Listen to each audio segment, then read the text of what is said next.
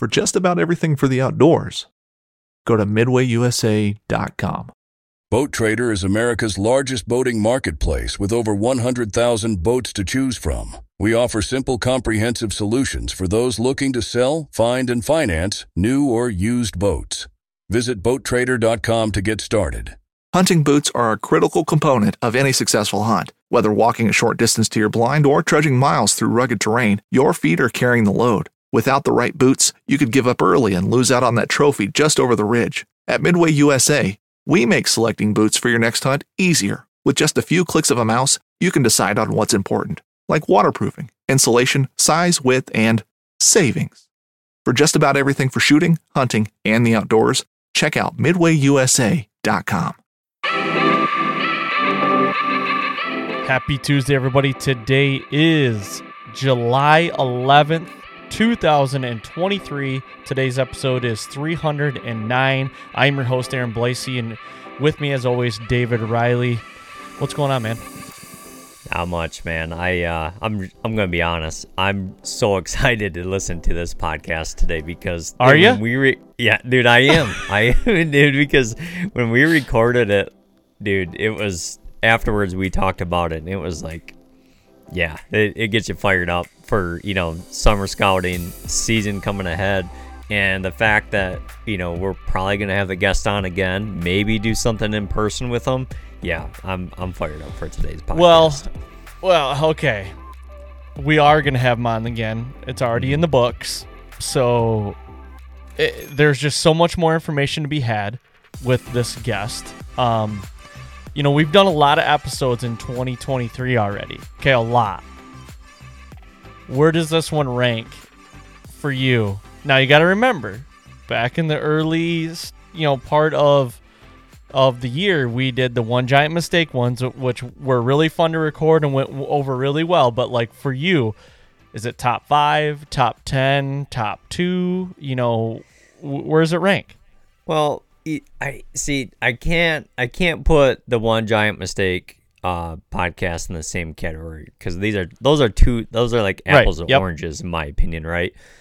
But if we took those aside and we're just talking, big whitetails, tactics, it's right there. It's top 5, no doubt. I've said it before. There's something special about being from Michigan myself, along with you, that when we talk to guys from Michigan that have got it done on a very high level, not only in state, but are traveling out of state and still consistently getting it done, it's not that they're any different than anyone else, but it's super relatable. So we can kind of, pull those, questions and answers out of them about comparing, like when you first started hunting in Michigan, then when you first started hunting out of state, and what's it taken to be successful in Michigan on a consistent basis. And, I don't want to leave anyone out, but, this year we've talked to Andy May, Jared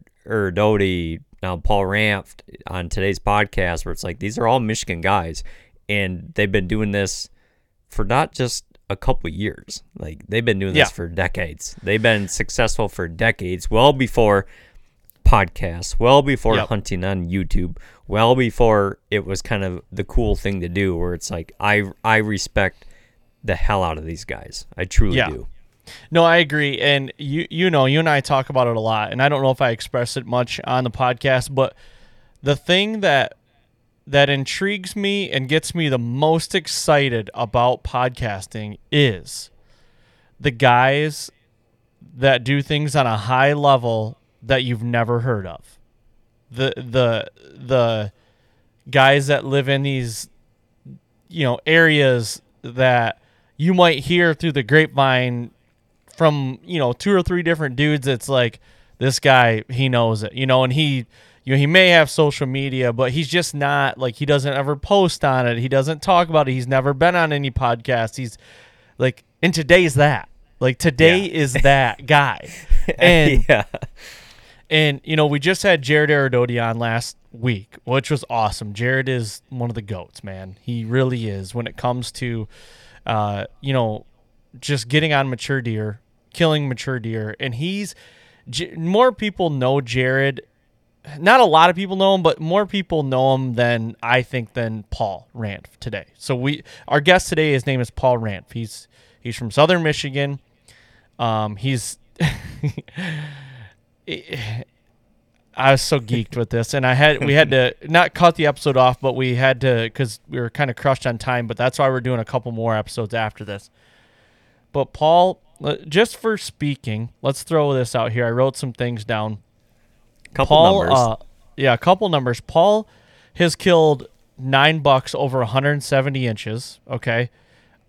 Has he killed 2 or 1 over 200?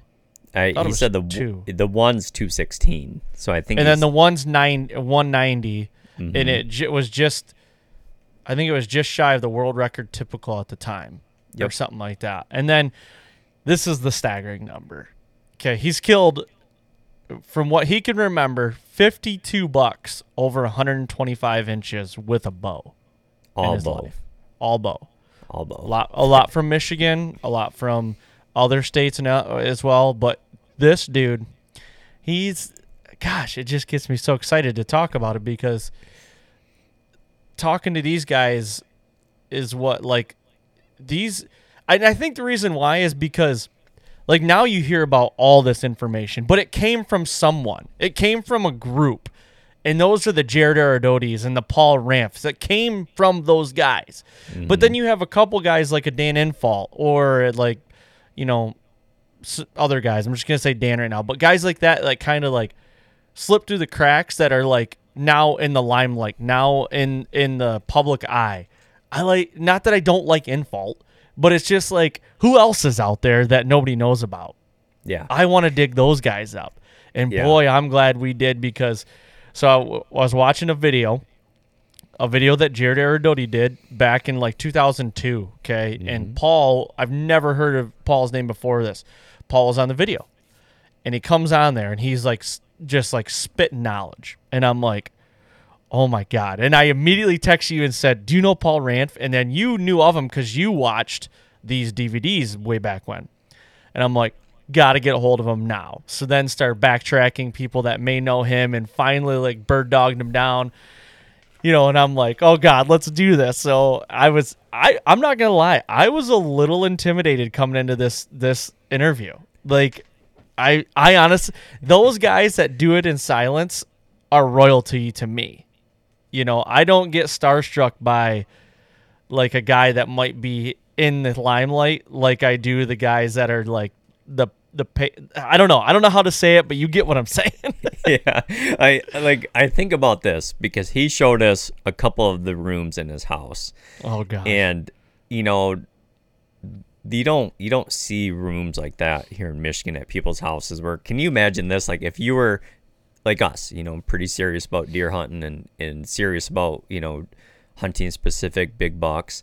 Can you imagine, let's say, if like his house was up for sale and you wanted to just go look at it, and you walked in, and you'd be like, who in the hell is this? Like, I should become a realtor just to get more guests like that. Yeah.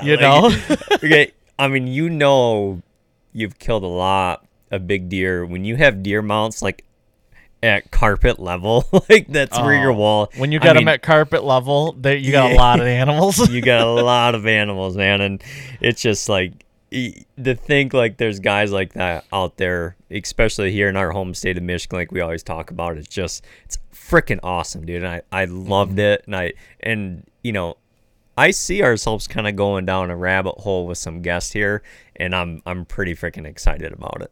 Yeah, for sure. This one is, scratching the surface. We get into the weeds on some things, and some really cool, like there's some nuances in this when Paul's like, I haven't shared, he made the comment, he's like, I haven't shared this with a lot of people. And I'm like, oh God, here we go. What are we going to, and and he's throwing some things out there. I'm like, I've never heard of that before. Like, yes, going to pencil that in, so just doing something a little different. And you hear that a lot, you hear that a lot from a lot of guys, but we always talk about here in Michigan is, there's nothing like that hasn't been uncovered here. So you got to do things a little bit different sometimes. And it may not even be a straight hunting tactic, but something that portrays the hunting you have to do a little bit different. Yep.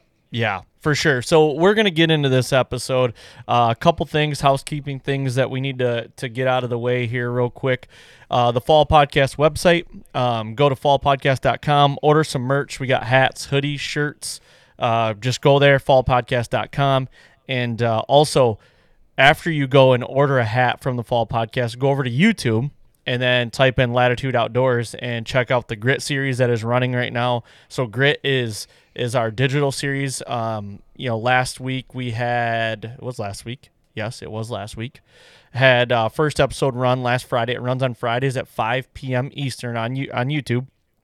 And it was Alex's giant velvet public land Nebraska deer. So go check out that. We're going to be running those out here the next, foreseeable future into the fall, so we've got, I think, 10 episodes that we're doing. So it's going to be pretty neat. Go check that out. We'll also have hunt breakdowns coming on YouTube as well. There's a lot of content on there. Go check out the in-session stuff.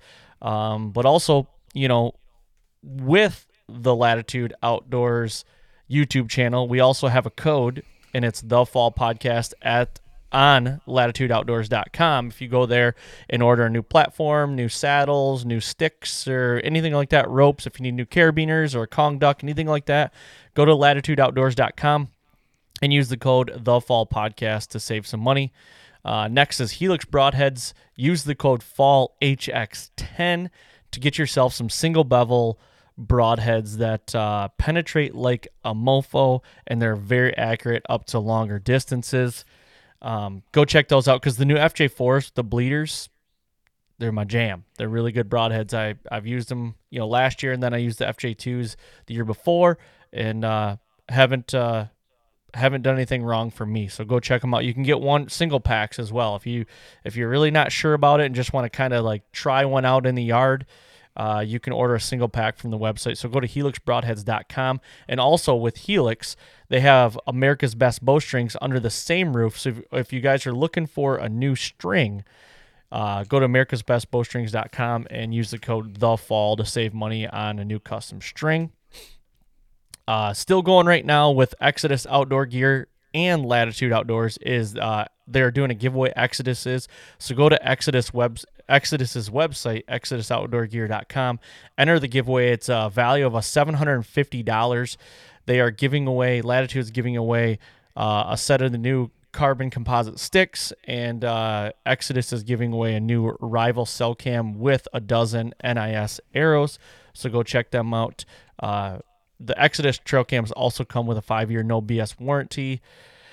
And next is Garmin. If you guys are looking for a new site, or if just want to try something out that is definitely a game changer, go to Garmin.com and check out their A1, their A1i, or the A1i Pro bow sights.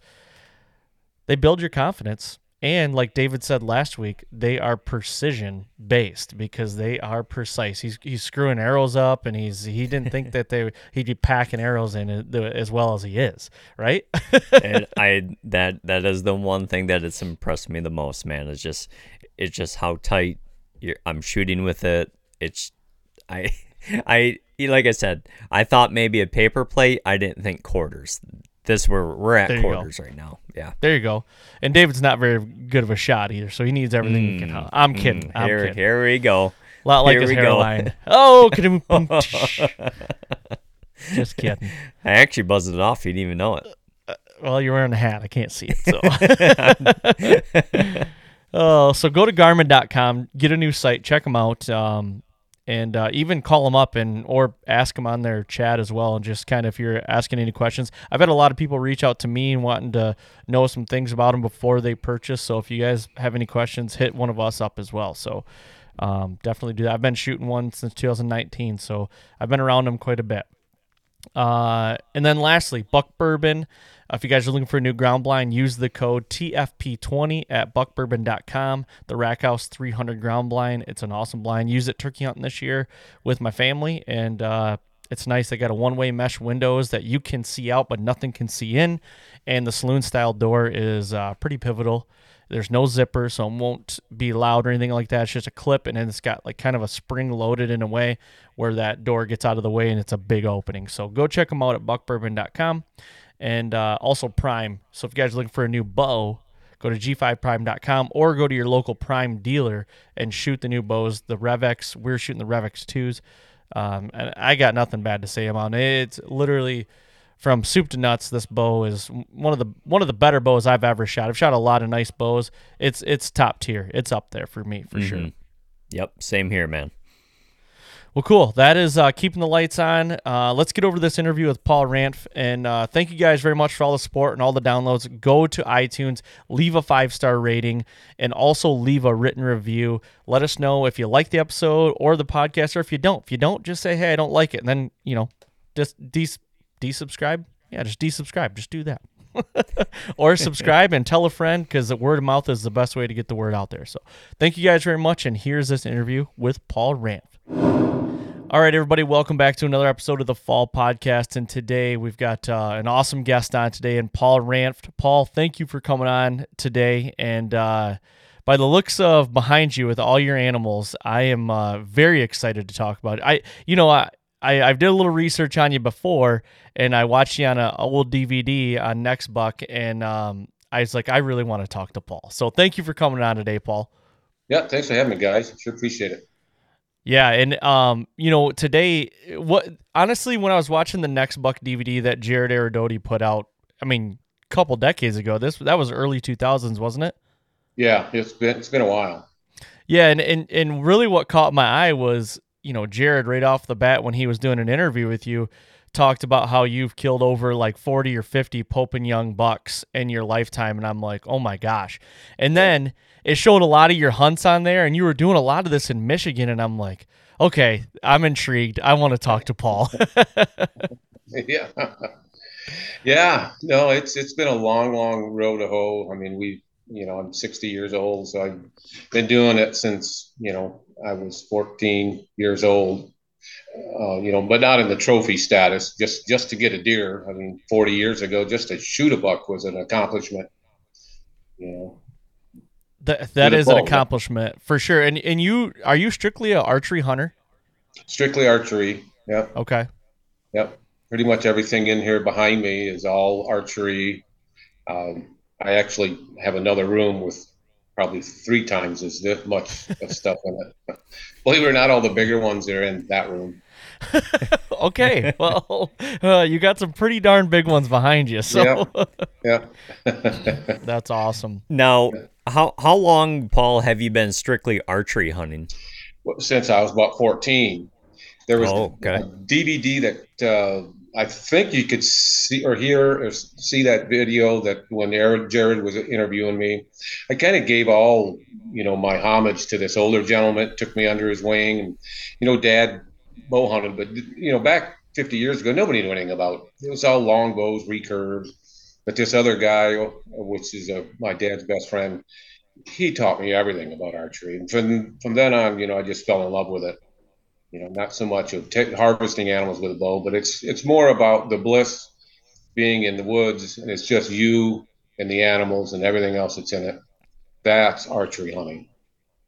Yeah, I really like that, and I respect the hell out of that. Myself, I kind of turned to archery only about 12 years ago, and I've really never looked back, you know what I mean? And I don't regret any part of it either. I can't foresee myself really changing also. Yeah, I've worked for several companies and a bunch of TV shows, and it's all archery. And it's not it's just more in the love of your heart is what it's really all about. More self-gratifying, self-satisfaction. Shooting with a gun is, nothing wrong with that, but it's pretty easy to do that. I would rather challenge myself a little more and keep challenging myself. So. For sure. Yep. Couldn't agree more. Now, Paul, like you said, you grew up in, Southwest Michigan, correct? Yep. Okay. And you still live there today? Yep. Okay. Now, you cut your teeth down there, but did you do a lot of traveling out of state as well, or was it more mainly just Michigan? No, a lot of traveling, actually. I started as a cameraman in the television world for Scentlock years and years ago when they, had their first TV show. Lee and Tiffany actually were starters with us believe it or not, we all at Scentlock voted on them to be on our show. But I started as a cameraman, and from there I traveled all over, filmed all over the world, and then that kind of turned into my own television show and getting to know other people, and then yes, a lot of traveling out west for deer. Once I kind of realized that the bug hits you for shooting bigger deer. Um, if you don't have big deer, then you got to go to big deer, and big deer are out west. As far as I'm concerned, as far as land, let's put it that way. Yep. More Yeah. places to hunt. For sure. That was going to be, when you were just talking about that, it's a question that popped up in my head was, when you first started traveling like that, in your early years, how quickly did you notice a difference between, let's say, your home state of Michigan and any time you headed out to the Midwest or even further west? Oh, it's huge. It was, one season. And once Yeah. you get one season under your belt, knowing, harvesting Southwest Lower Michigan deer that are 120-ish type deer, and then you go out west and you saw 10 of those.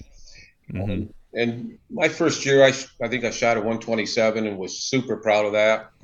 And then it just went higher and higher from there, because now why do I want to shoot another one when I just shot one? Right. So you just kept moving the bar. And out west, Mm-hmm. it affords you to do that. You can do that out west. You can do it here in Michigan too if you've got enough land and if it's managed correctly. Yep. Now, growing up in Michigan, and when you went out of state for that first time and got that buck, and like you said, you killed a 127, and you probably went another year and killed another deer, another bigger deer. Were you, when you come back to Michigan, were you more of like just losing the luster for Michigan, or was it like more of the deer aren't as big, but you're still killing the top 10% of what you have? Was that still cool, or was it more like I'm kind of like not better than it, but I'm kind of getting out of that, that mindset? It's I hate to say it, but it was the latter of your part there. It's just so hard to go backwards. I still love to hunt. I don't have the places that I have anymore here in the Southwest Lower Michigan. A lot of smaller pieces and parts. So taking grandkids or kids or family and just doe hunting is more than is probably what we do most of all here. As far as trophy bucks, I mean, I'm probably the best guy to have on your property, because the chances of me shooting a deer or a buck on your property are slim and none, unless you got a 160-inch deer. I mean, we still go. That's kind of like the trapping thing, where we still trap, and it's not for the money anymore. It's always been about, it's a lifestyle. Trapping has just been in my blood forever. And same way with the bow hunting here. Now out west, totally different animal. You put your best foot forward. Put the deer goggles on, and you focus. Here, if you don't have a big deer, you're probably not going to shoot a big deer on on property. Yeah. Yeah, and I tell you, you just said something in there that I know we talked about that maybe wanting to hit on today. But man, I tell you, a lot of guys that I in my eyes that are really, really good hunters are also, they all come from like that trapping background. Yeah. And, I never grew up really trapping much, but when I watch guys and hear guys talk about trapping and then how it like correlates to their, bow hunting, it's almost like the attention to details matters a lot in both of those categories. Is that something that you'd say that, your early on years of trapping to, when you started bow hunting, like those kind of carried right over for you? Oh yeah. Yeah. Attention to detail, you just hit on that's very, very important. We look at minute things along the trap line, whereas, you could miss quite a few things as a bow hunter just walking from A to B.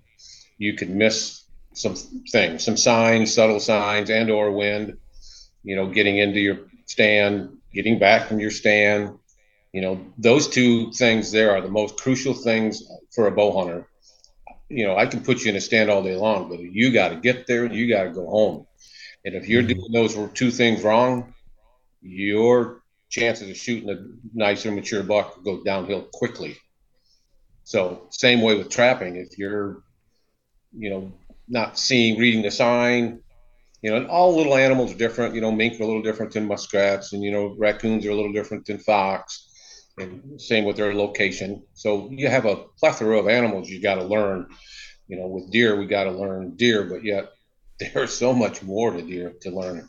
Yeah. Yeah. There's no deer that are like humans. They're just not the same. They might have some tendencies that are the same, but you're learning a lot of different demeanors and a lot of, different animals, and it can get daunting for sure. I can definitely attest to that. Yeah, yeah, yeah, yeah. Paul, in your early years of trapping and bow hunting, was there one that you were finding success with, quicker or easier than the other? I guess rephrase that. Okay, so like in your early years of trapping and Yeah, then bow hunting, yeah. was there one that you found success with, quicker or maybe even easier, that bow hunting, say whitetails or Yeah. trapping? Well, trapping, I mean, probably by far, Mm-hmm. because there's so many, animals out there. You learn a lot by the school of hard knocks. Wasn't a lot of books and people out there to train you and teach you. I was fortunate in Southwest Lower Michigan. One of the biggest, well-known trappers in the U.S. was my dad's best friend. Taught me how to trap fox, and he was very, very well known. His name was Burl High, who's passed about 10 years now. Very, very well-known trapper. Worked for the railroad all his life, but still ran a full-time trap line and worked and That's trapped crazy. until he was 87, I believe.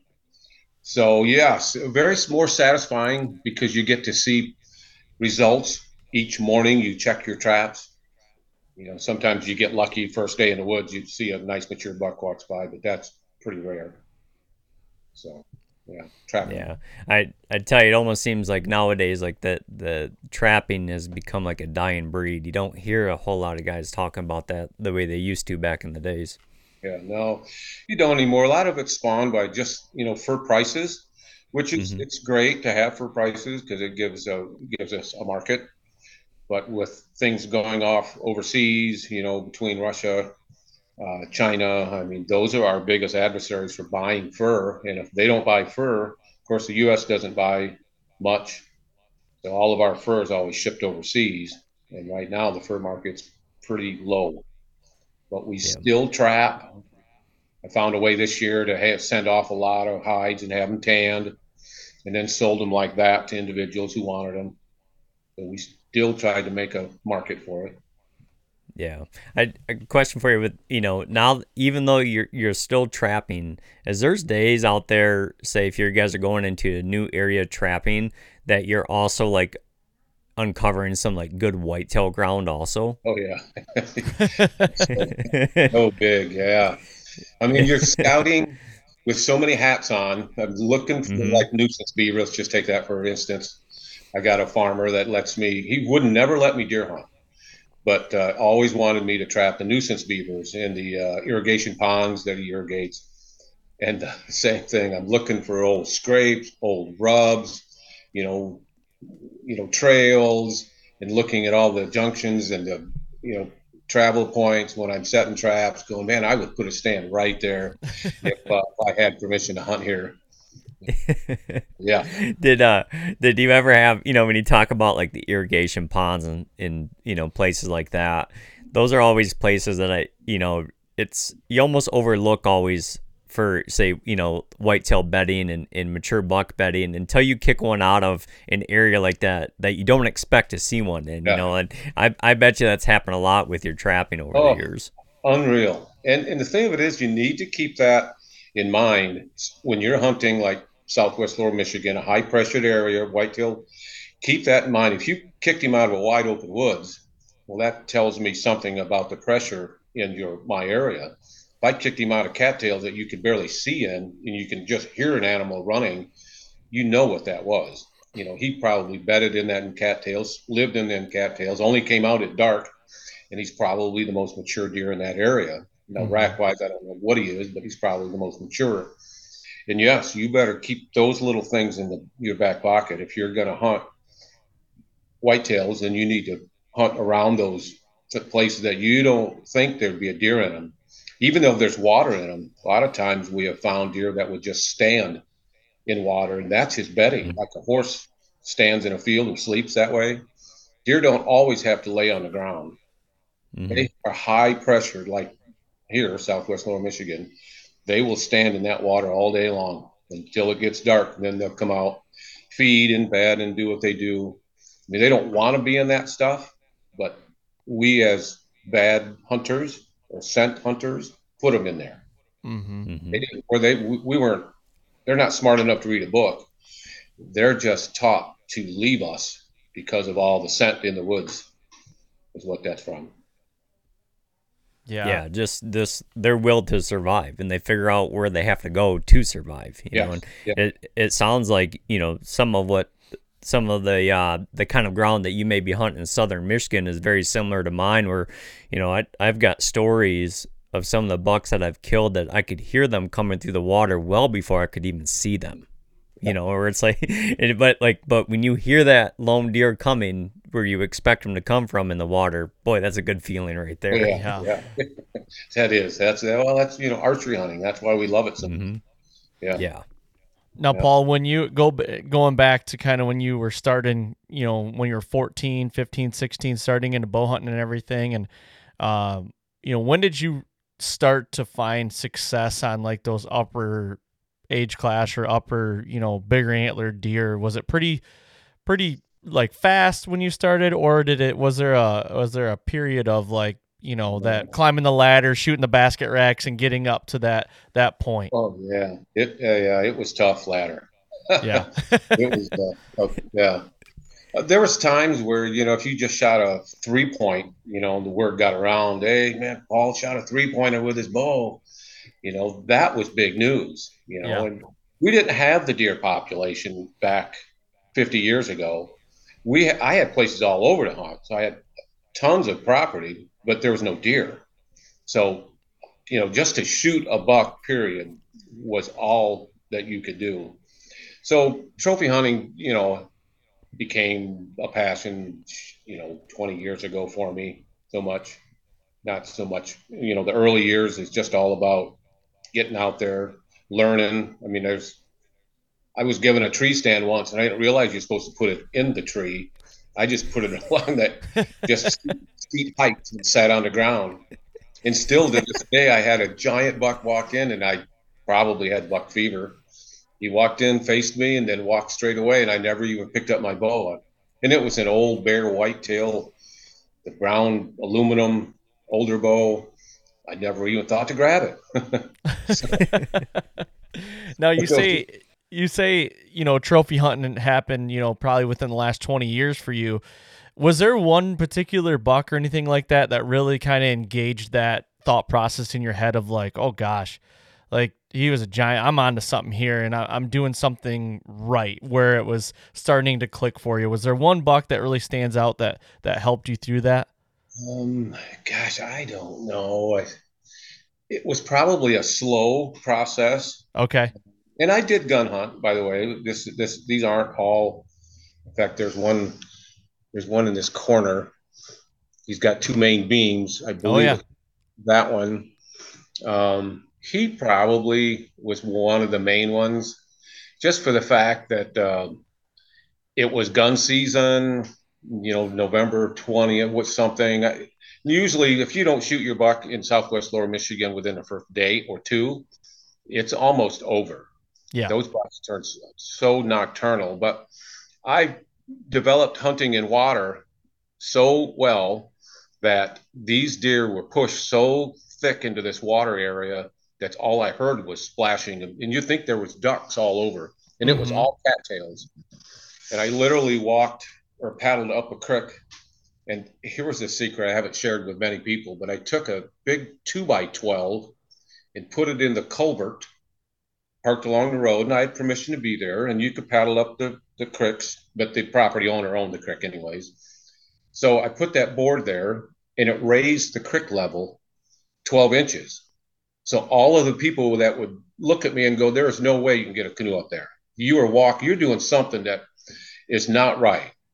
But they never asked, never thought. but I put this board, and as the water, it put pressure on the board and held it in place and rose the whole creek 12 inches. By the time I donned on all my equipment, got the bow ready, and, this time it was gun, and paddle up it. And then I went up probably about a mile up this little creek, and then walked, because the water got so shallow, into a tree stand only about 8 feet tall. I was passing up bucks crazy for November 20th, something, whatever it was. And to see that many bucks, and they were small, but at the time I was like, man, I'm not going to shoot a small one. And this guy showed up, and probably from that day forward, I realized that, if you hunt hard, you could probably get one of those. And then each year, like I said, we kind of up the ladder and up the ante, and it just got to the point where if you have deer, you got a good chance. Hunting high pressure deer, that is, that's kind of a different story. Like I said, I think there's two type of categories out: eastern type or high pressure deer and non high pressure deer. So, yeah, definitely. No, that answers that perfectly, and that was really cool because I'm trying to figure out a correlation of, like, we're both, or all three of us are from Michigan. I'm from the central part of the Lower Peninsula, so a little farther north than you. David's kind of south as well, and I'm just trying to figure out some correlations of what I see to what you see and what you've kind of cut your teeth on. Now, are you strictly, or I shouldn't say strictly, but are you, when you're in those higher pressure states, are you looking more towards water and like really thick, heavy cover? And if you don't have that, then you're probably going to exit off. Would that be fair to say? Yeah, that's real fair to say. You could get topos. Well, Onyx Maps now is just unbelievably huge. Now you could find all that stuff. And the reason water is because there's so much of that is state land. Mm-hmm. Many states have that, and they designate it, waterfowl, duck hunting, whatever it may be, but you could still big game hunt it. And those areas get pressured, especially out west where they have a lot of pheasant hunters, and a lot of those deer get pushed into those areas, not so much from hunters, but from pheasant hunters, duck hunters. So those areas are huge, key. There's a place in Nebraska that I hunt every year, state land, same thing, canoe. And that's about all I'm going to say about that one, because anybody can find it. I found it. Anybody else can. And there's places all up and down the Missouri River is really my claim to fame, is all up and down on the Iowa side and the Nebraska side. Okay. Mm-hmm. Those are the places. That's about as far west as I go as far as whitetail goes. I've gone farther, other places through the television show and whatnot. Yeah.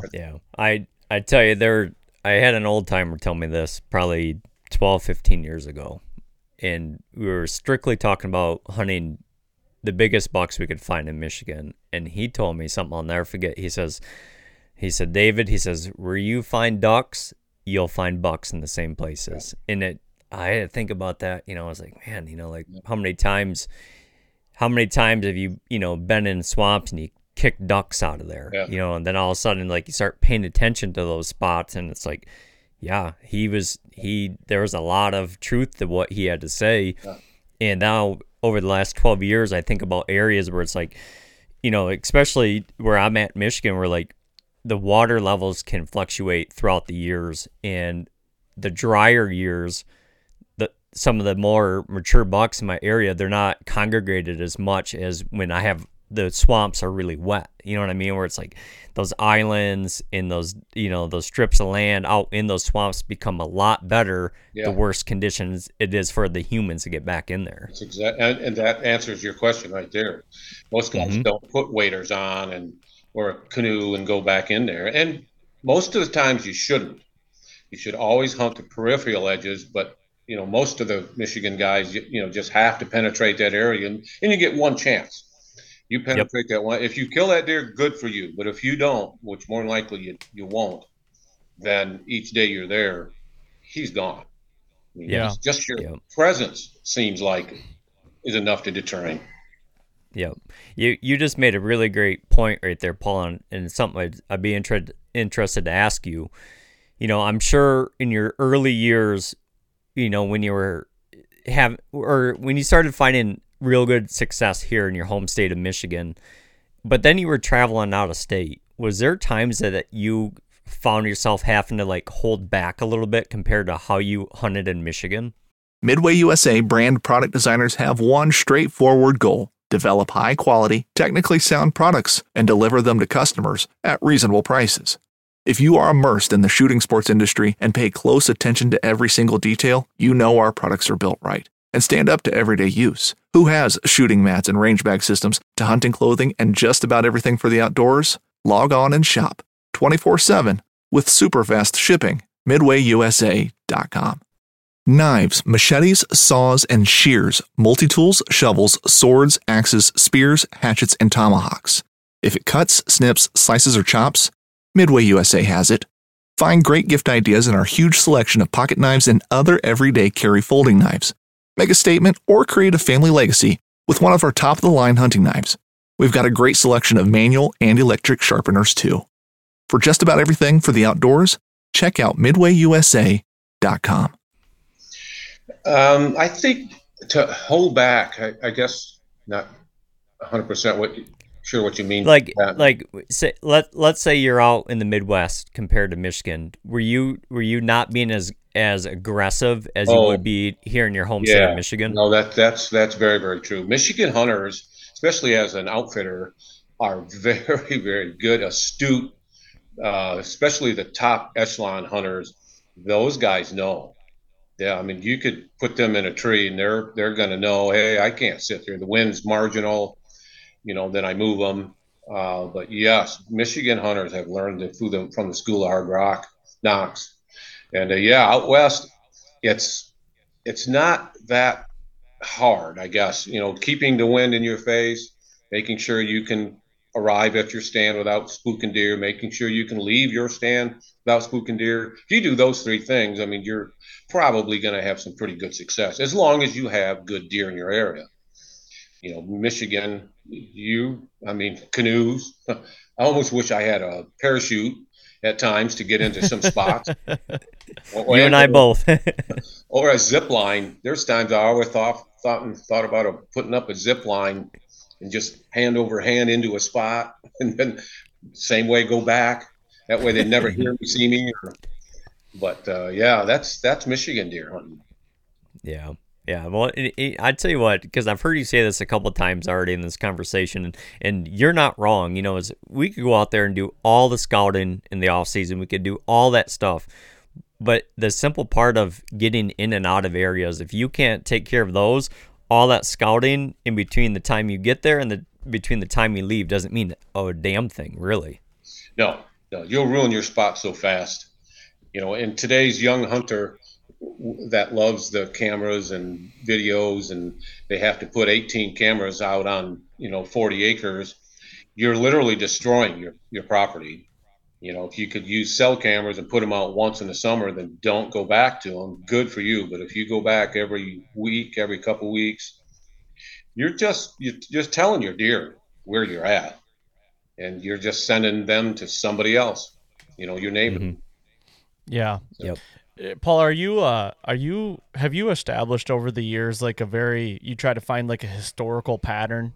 Are you, I guess, first of all, should I say, are you a trail cam guy? And let's answer that first. Do you use trail cams or anything like that? Yes, I do. Out west, I'm blessed with a piece of property that I lease. It's 4,000 acres, and there's 160 miles of little four-wheeler trails all over on it.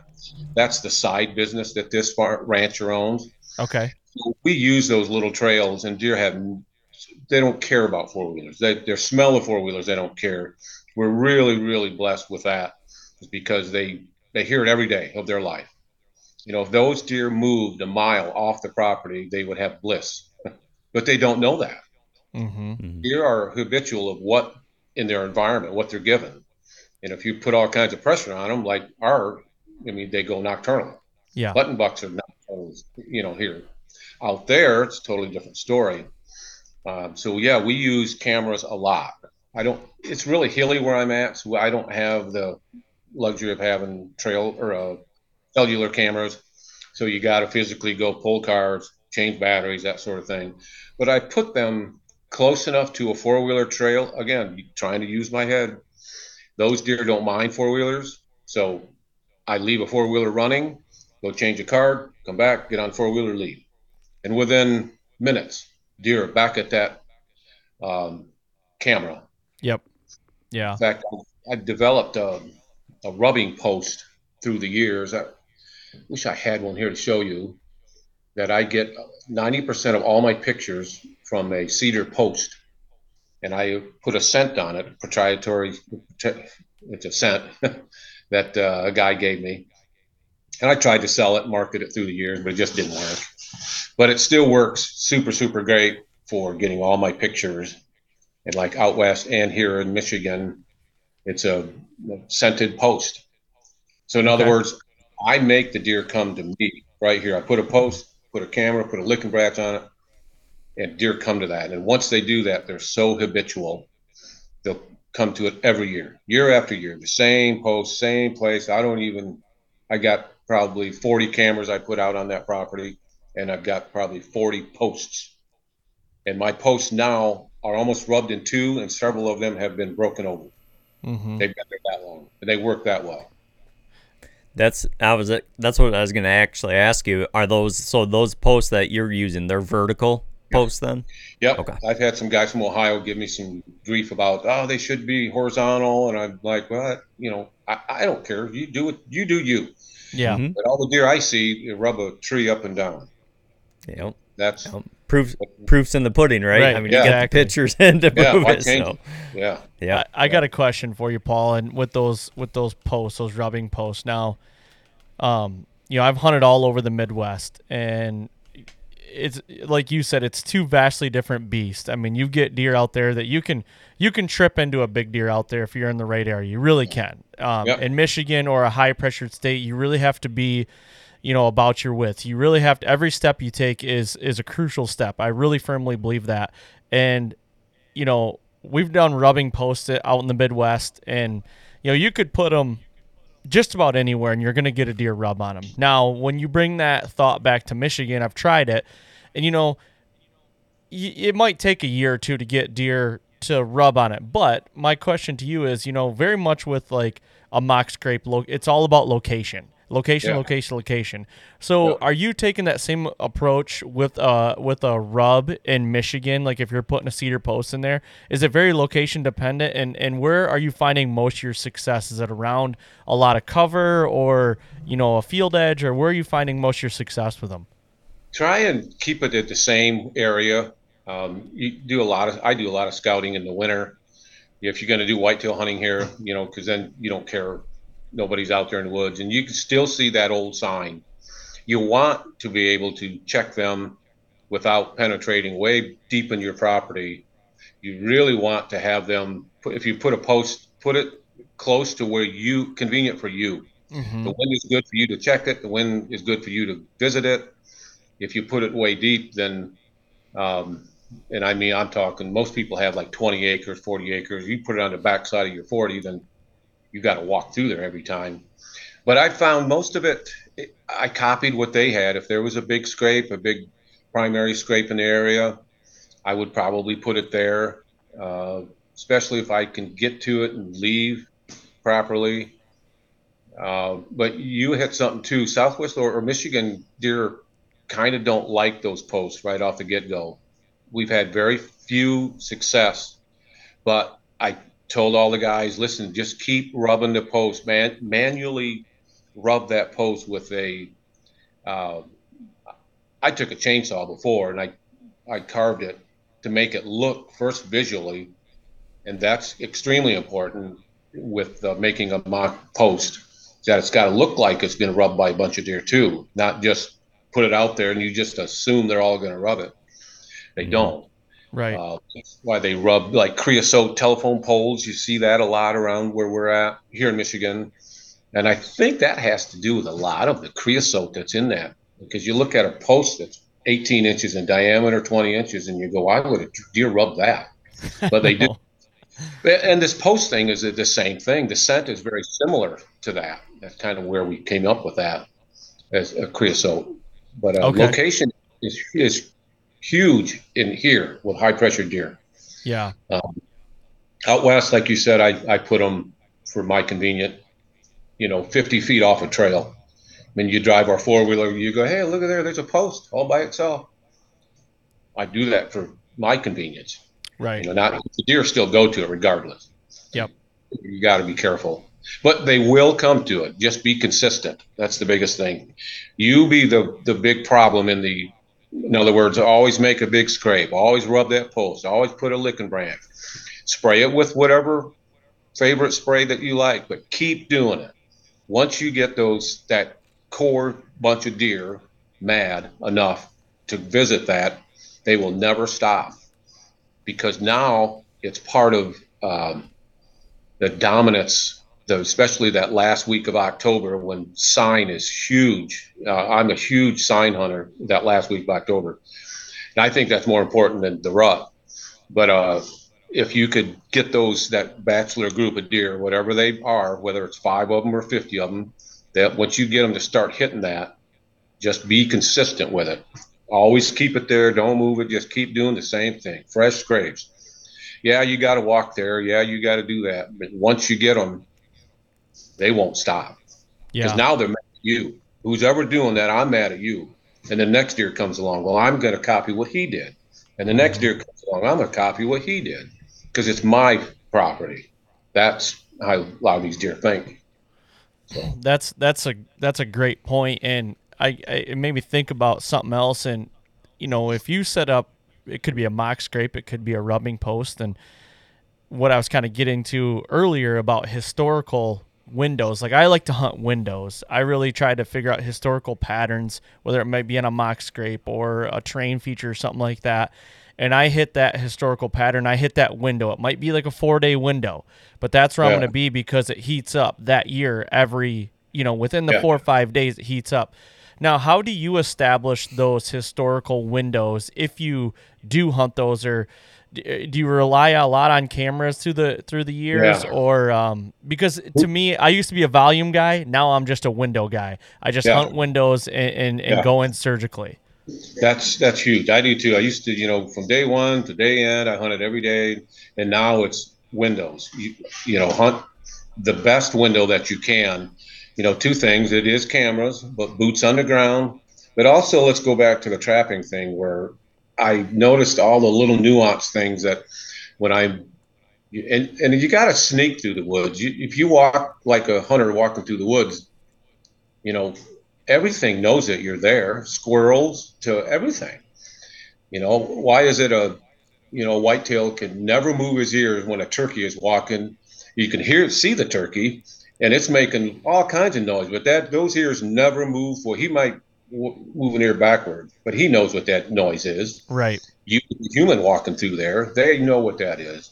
So you need to walk like that too. Scouting, that is. Or even when I get to stands, I killed a buck several years ago with a turkey call, walking one of them hot evenings, and I'd walk, yelp, scratch, got to my stand. I couldn't get the bow up fast enough. And here come a really big 8-pointer coming. And I ended up shooting him in the butt, watched him fall right over in front of me. I was shocked. It was just one of those lucky things. But being a trapper teaches you how to, be in the woods and be accepted in the woods. Because you're not supposed to be there. You're a human. You don't live there. They do. Yeah. So it's I go back to, I've said this for a long time, is every time we step foot in the woods, I don't care if you pay the taxes on it, you're still at an away game. Like, we don't live there. It is a home game for them every time you try to go hunt them. And I think that is one of the biggest things, what you just said, that people don't understand, is every time you step foot in the woods, you have to act like you've been there and how to be there. And it's, I get it. Like, you buy property for recreational use sometimes, or you buy property for your family to, it's a lot. I cringe when it's like, I have a 5-year-old daughter and I want to get her into the woods all the time, and it's like, we got to pick certain spots and everything that we can go in and just yell. She's just going to be talking and everything. I don't like to talk like when I'm out there. Yeah. So whisper everything. Even in the summer, still I find myself always whispering. Right. In the woods. Yeah. Yep. I also see, nowadays everyone wants to go out and do all this scouting, it's like the new cool thing where a lot of us have been doing it for years. But I even find myself sometimes, especially just say on a newer piece, I don't necessarily have to go in there right away and find the spot. Like I want to go learn how the land flows, so when I'm coming in and out of there, I can walk with the land also. Just getting familiar with everything about that piece of land. Because man, I tell you, here we are again talking about getting in and out of a spot. It's like you got to learn that stuff too. You can't just learn where they bed or where they feed or where the scrapes are. You got to learn all of that stuff. And I think when you're learning all of that, that is how a guy becomes even more deadly with mobile hunting, because he knows how to move with it. He knows when to move with it. Yeah, that's so key. That's the school of hard knocks that guys need to learn. But like I said, today, most of them don't. Television has taught us that it's just so easy to walk out and shoot a pretty decent deer, and that's just not the case. Yeah. When you brought up that you were a cameraman for ScentLock and everything, it hit a different chord for me, because that's what I do for a living. I've done that for 12 years now. I went to college for television digital media productions, and I've been a field producer and editor for the last 12 years on the Outdoor Channel and Sportsman Channel and everything. So I've got to travel all over the world seeing the TV life. Like we had a lease, a 4,500-acre lease in Kansas that was it was a lot of fun. Don't get me wrong, a lot of fun to hunt it. But when I would come back to Michigan or go hunt a different area, you have to treat that differently, because it is just not how things are. Like it is in a lot of sense of fantasy land, because you can control everything, and it's just you have to know how to adapt. I think a hunter that can adapt to any situation is going to be the best off, and they're probably the top tier guys. But yeah, I get it, and I've hunted in Iowa, and Iowa's a different world. I love Iowa. And but you could sneeze in your tree on November 2nd, and have a couple bucks underneath you, and they probably wouldn't care, in a lot of sense. So probably wouldn't care. But I am so glad I've come from Michigan, learning how to hunt in Michigan, going everywhere else, because I really think growing up in a pressured state, it's really helped me be on the more, I wouldn't say passive side, but really cross my T's and dot all my I's going into any situation. Yeah, especially out west. I mean, you guys, Michigan hunters are, hats off, kudos. They're way more scent conscious. They're way more, just in tune with what's going on, especially out west. It makes it, so much more enjoyable when you're out west and just deer walk by, and the wind could be marginal where it's almost blowing to them, and you're still like, well, these deer should never do that. Right. But they do, because they don't know who you are. They're probably more curious than anything. So they accept that you're there, and they accept that you're no threat to them, because you haven't threatened them. Yeah, definitely. Would you say that you're more of a morning hunter or like an evening hunter?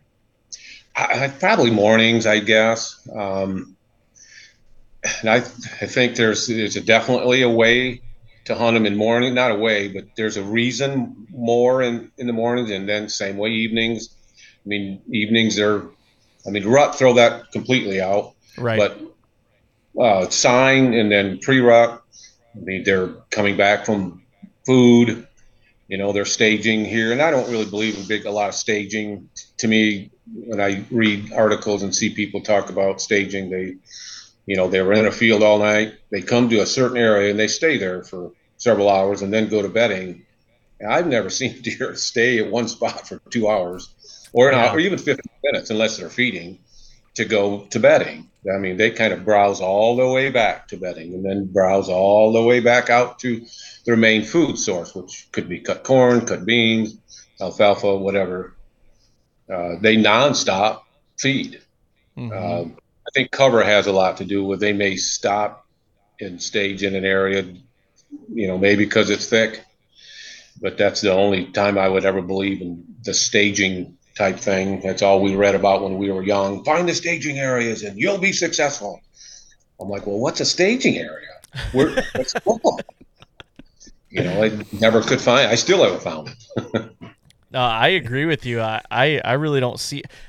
I see a lot of deer mingling in between bed and food. If that could be the staging area, I guess. But to me, I just, like you said, I don't see a deer just hanging out in a 30 by 30 area for a couple hours, or just like looking at his hoof. Like, it's not time to go out there yet because I know there's danger out there. They're just gonna do whatever the hell they want to do. That's right. Yep. That's the closest thing that I could think of it, I don't even call it a staging area, is say you're hunting a high end deer, and most of my examples are for here in Michigan, is when he gets up out of his bed in the evening, and he could be coming back in the bed in the morning, but he has a spot right on the edge of his safety zone, and he's not necessarily staging there. What I see is he's taking a couple minutes and stopping and taking all of his senses in to make sure when he leaves, because he knows that's the edge of that safety zone. When he steps out of that, he is on a mission to go where he needs to next. But it's just a couple minutes. You watch his ears are going back and forth. He's lifting his nose up in the air. He's just taking everything in, and it's just like a little buffer on the edge of his safety zone. Because if it doesn't check out, he's going to turn around and he's not going to run away. He's going to just walk right back in there. You'll never even know he was there on the edge right there. Yep. Yeah. So true. Yeah. Paul, do you hunt? The big, the big no, I guess, out there in the world is to not hunt mornings in early October. That is, and it's like, I don't know whoever came up with that rule, but, I don't know. I get that there's some situations that, you might not want to, but like, there's a lot of situations where you can go in and kill a good deer in the morning in early October or whatever day it is, do you hunt early October mornings, I guess is my question. Yes and no. I think the first week of October, you could definitely, but you'd had to have had boots on the ground or have cameras, have some sort of intel telling you that you need to be there in the morning. In other words, you watched him from a vehicle far away. Maybe he's walked past your stand in the morning. That's when I would do it. But everyone's got to keep in mind, deer are naturally nocturnal. Even in Michigan, we've talked a lot about how they're high pressured, but even out west, our deer in a non-pressured area like Iowa, they are still nocturnal. It's the nature of the beast. So the first week of October, good. They have a lot of feeding patterns. They're still in some sort of a roaming type pattern. And we just go through this lull, and for 50 years, I've never been able to figure out why, but those 2 weeks in October, it's just, don't even go. You're kind of not wasting your time, but it's almost like you just keep telling your deer where you're at. Those 2 weeks of October seem to be pretty poor. And then the sign kicks in, which is that last week of October. Then is when mornings are extremely crucial, in my opinion. Now He's coming back from big fields, and he's staging like like Dave said, to on the edge of a field. And he's really looking for other deer and smelling and sensing where are these other deer. Because right now, I don't like no other bucks. I will chase you out right now in a minute. Little does, button bucks, not a big deal. But an antler deer, he doesn't like you, and it's getting worse as the day. And it's a 4 or 5 day pattern, the sign thing, and it gets bad for them, but good for us. Bad for them because they don't like each other. They'll accept each other during rut and the rest of the time. But this sign period, that's when you really need to dominate on him, because now he's staging on the edge of the woods, like Dave said. And now he's going to take a trail and he's going to start finding scrapes, rubs all along, all the way. And he may not even go to bedding. He may go past where he beds normally just to put more sign down. And then, of course, he'll bed through the day. And then the evening, same thing. He comes back, and he may walk parallel to that trail he took in the morning, but he's always in that same, wherever that big group of scrapes are. And rubs are one thing, but the scrapes are something totally different, especially if they're all in a line and they're all leading. And they do all have a directional paw to them. Most of the time, a deer will stand at the pointed part of his paw mark, and that's the direction he's generally going. The same way in the evenings when he's coming back, he'll do those. And he may come back the same ones twice, but I've seen them where they don't come back ever. Right. But for the most part, he will come back to that area. And mornings are pretty crucial for that sign. And then, like I said, there's a 4 or 5 day period in there where you could just put a couple drops of doe or buck urine and he comes unglued, does not like it. And I not a big scent fan. To me, it's visual, meaning I'll make your scrape. Let's say you put one down, I'll make yours bigger. I'll make one next to yours bigger. And you use my boot mainly because if my boot's been walking, it already smells like it's supposed to be there. Scrape it big.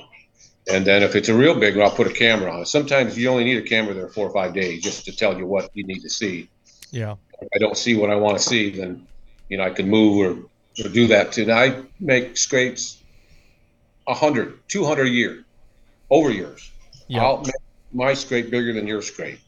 Yep. It's a male ego thing, and it works great for deer. Yeah. Deer do not, like I said, there's a 4 or 5 day window. He don't like no other buck.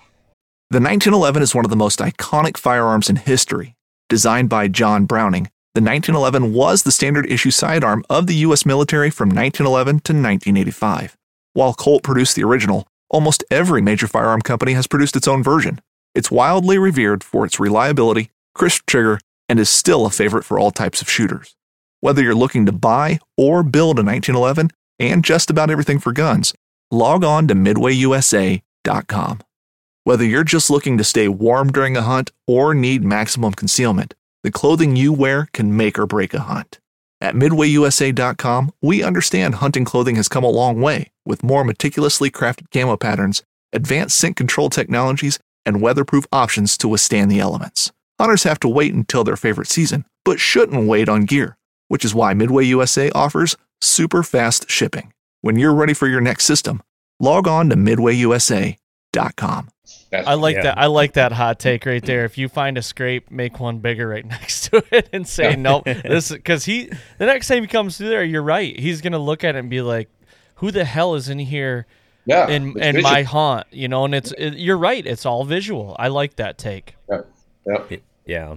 And I tell you what, Paul, and I know it'll probably be plus or minus on each side of it, but for the listeners, when you're talking about this 4 to 5 day window, could you give them like kind of a date range of this 4 to 5 day window? Because, for everyone listening, Paul's got a lot of experience doing this, so I'm sure what he's seen, it's kind of proven.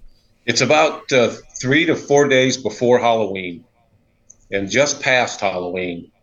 And that's when they start getting less interested in other bucks and more interested in does because depending on where you are in the world, that first doe ruins it all. That when she comes in the heat, it ruins all of your scrape hunting because now they don't care anymore about that. And rattling is still pretty important that time of year, but it changes. Now I don't care to fight no more. I don't want to make sign. I want another doe.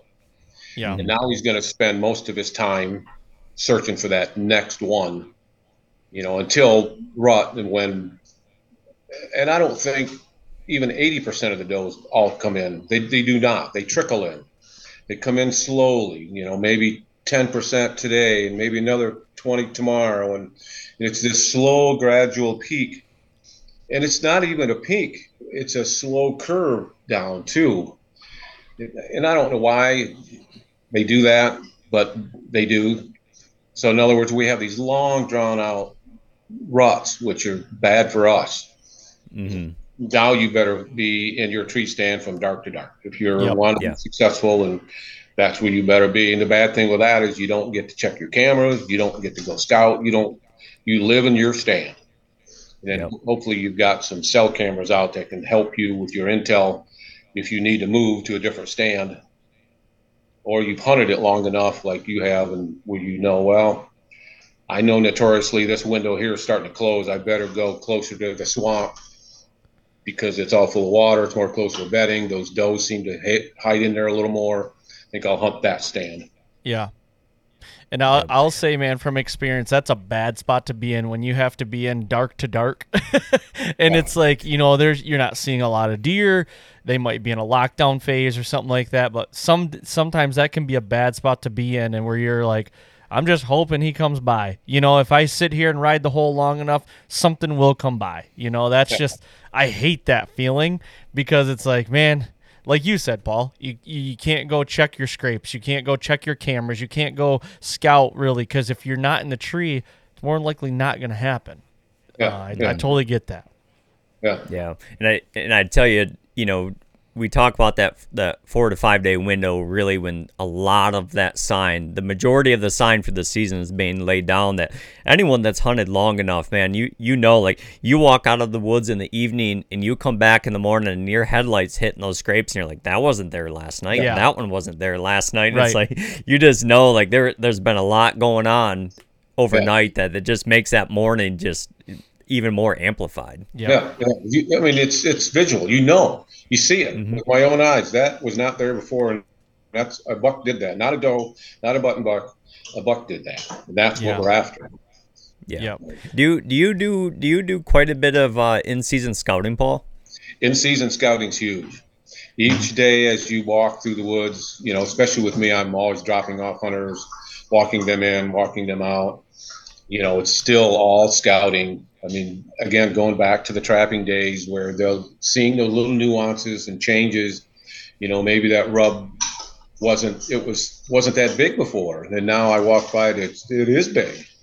Well, what does that tell you, though? Is he just came along and rubbed it? Well, no, I could see 8 rubs all down that ridge line. Well, why is it on that ridge? But it should tell you something, is what that should do. And it should help you in your future if you go to Virginia and you want to hunt really hilly terrain areas. It should tell you that don't hunt down low, hunt up high, because that's where they seem to always move. They like that for a couple of reasons. They can see what they can't smell and smell what they can't see. Yeah. And he puts his sign along there, too, because that's my ridge. It's not your ridge. It's not 4-pointer and not 8-pointer. It's big 10-pointer. That's mine. Yeah. You can all stay out, but they don't do that. Yeah. And I tell you, no matter how many years I've been hunting, the one thing that is for sure is every day during the season, as every day passes, that woods is changing every day. Leaf cover, how much is falling, the color, like everything changes out there every day. And it's like, man, if you're not out there, sometimes it feels like all of a sudden like something comes up and you can't be out there for 3 or 4 days. And the next time you're out there, it's like you feel like you're so far behind. It's only been 48, 72 hours, but they're constantly changing out there. That's so true. Yeah. And keep all that in mind too, as you go forward. It'll help you choose better tree stand locations. And again, getting back, I hate to be redundant, but you got to get in, you got to get out. Yeah. So that's true. You can't hunt. I mean, in every case, deer always smell you no matter where you're at. So, you're going to have to walk. You're going to have to leave. You just, I guess, maybe try and be smart about it. Maybe I always leave way before time. I used to leave like an hour after, once it got dark, lower your bow and just sit there and wait. And then you hope all your deer passed you and you're not going to spook anymore. Well, now I leave when I don't even need a flashlight. When I leave the woods, it's semi-light. It's the legal time has just stopped, and I leave right then and there. Unless I do have deer around me because I don't want to spook them, then I will wait them out. But for the most part, if you're going to be somewhat of a trophy hunter, I can't identify what that is. I can't. Does he got both sides? Is he an 8 or is he a 10? And I don't know. I can't see that well because it's just you can see a deer. I could probably shoot that deer, but I'm not gonna because I don't know what he is. Right. But that's me. And what that does is that I can walk out a lot quieter. I can sound like a turkey leaving. I can make my turkey sounds when my turkey call and leave. And nothing around me is any wiser. But I got out. And yes, even when I get on the 4-wheeler leave, it's still not dark enough to use the lights. But I know I'm not going to shoot something because it's too late. But I snuck out, in other words. In other words, I'm not putting myself there for another hour waiting. Yeah. Until it's safe to leave. But that's also a good, policy too. If you're not sure, just sit in your stand and wait. Hopefully all your deer leave, but it seems like they never leave. You just want to leave, and you hear one come. You, God dang it! Here comes another one. It's because you're hunting those staging areas, Paul. Yeah, he's coming in staging. Paul, are you a moon guy? Do you pay attention to the moon? Yeah, I knew Jeff. I don't know if you know, Jeff was from Wisconsin, who developed that. Mm-hmm. He had cancer. I knew him very well. I helped him a little bit on that. In fact, he sent me a rack. I've been a taxidermist for 35 years. He sent me a rack that I repaired. It was a pretty big rack, and a bunch of points were broken, and I fixed them, sent them back to him. But went to the ATA show a lot with him, and he was pretty popular. And he and I would watch. And I was trying to sell my TV show at the time, and you went to Bowtech, and you went to everybody, and you tried to say, "Hey, man, run a $70,000 ad on my show." Yeah. First, they all said no. But Jeff was pretty instrumental in helping me, and the Moon Guide was big then. Once I got to know him and to understand what that meant, the moon is pretty important. Okay. And when it's underfoot and they're overhead, the darker the moon or the red moon, the moon dial that he sells. Well, he's passed now, but I think his wife and a friend is running that company now. It's just another tool that you should have. There are tools out there that I would say, no, never, don't buy that. Plastic rattle bags. I don't know. Hopefully nobody don't get mad at me. I'm not a plastic rattle bag guy. But I mean, no, don't use that. If you got real antlers, use real antlers if you can. Yep.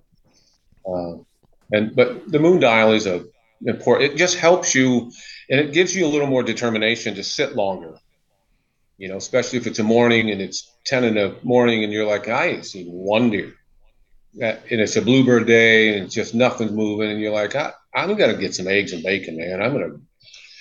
But the moon dial says, no, noon. All right, I'm going to try that. Mm-hmm. That's a good tool to have is what I'm trying to get to help you sit a little longer.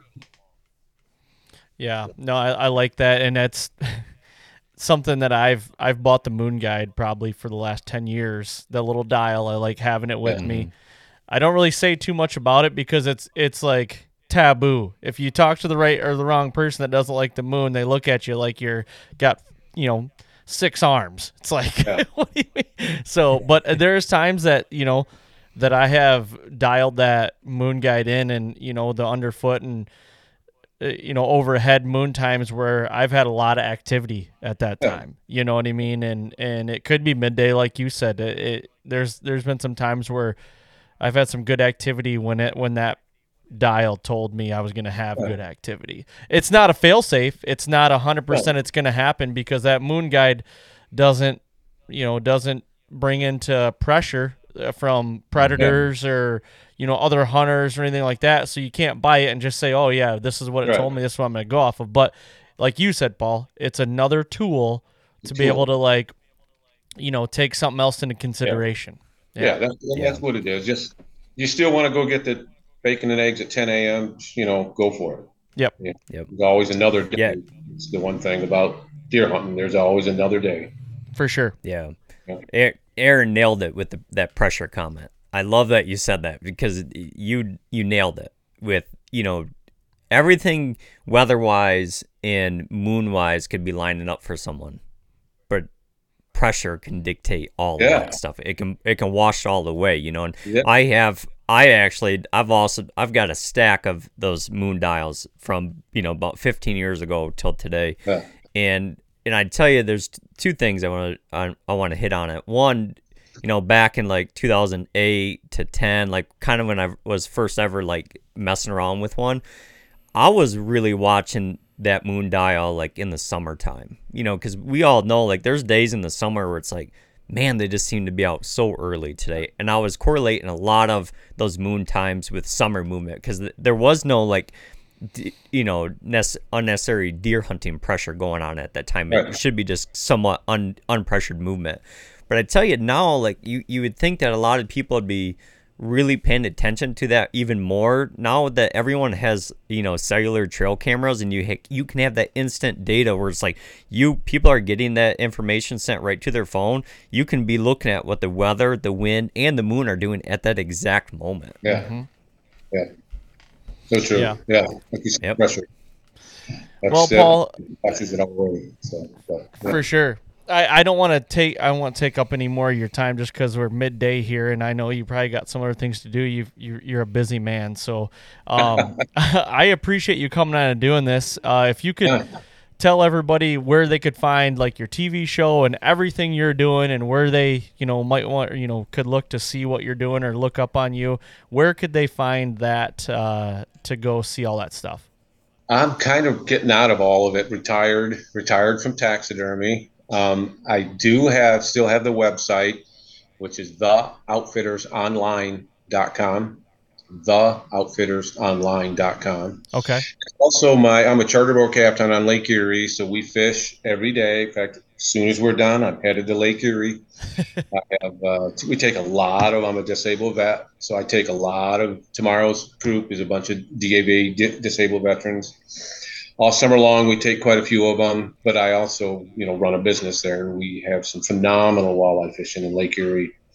It's probably the walleye capital of the world now. Years ago, it was just good. Now it's unbelievably good. I still hunt out west in Iowa, which you see all that on the Outfitters Online. But I'm booked 3 years in advance, and I only take archery hunters, and we only, depending on your draw, most hunters can only draw every 2 years in Iowa. Hence that's why I hunt Nebraska. In fact, I sent Jared and his buddy Lee to a place that I've hunted for years. We filmed a bunch of shows in Nebraska, and he goes, all I saw was a bunch of 140-inch deer. Holy crap. I don't know if I can go back. I'm going, Jared. Okay. All right. Yeah, yeah. So I probably won't share that spot. I mean, Jared might, I guess. If you could always ask Jared if you want to. It's a super, super good spot, and it's an Indian reservation is what it is. And that's where we'll go to hunt when I don't draw tags. But, as a disabled vet, actually, I get the same consideration as a resident. Okay. So when you're 100% disabled, you actually get whatever residents get in any state. It doesn't matter, Iowa, Michigan, wherever. So which is a good thing for that. But, so no, I don't have a lot of places. Just the outfitting page, and that's it. Like I said, I'm out of taxidermy, trying to actually sell that business if I could, but I don't know. Nobody wants to be a taxidermist anymore for whatever reason. Yeah. In the television industry, I've got all the equipment you're talking. I've got hundreds of that. A bunch of that stuff I need to sell. I've got monitors, TV equipment, all kinds of stuff I need to get rid of. Yeah, so, I'm sure. Well, Paul, a couple things. Thank you for your service, first and foremost, and also thank you for coming on here to do this. And I'd like to do this again if we can get some time and pick your brain about some more topics, if you don't mind. Sure. Yeah, anytime. It was a pleasure. All right, Paul, thank you very much. Take care, guys. Thanks, Paul. Be good. Thank you.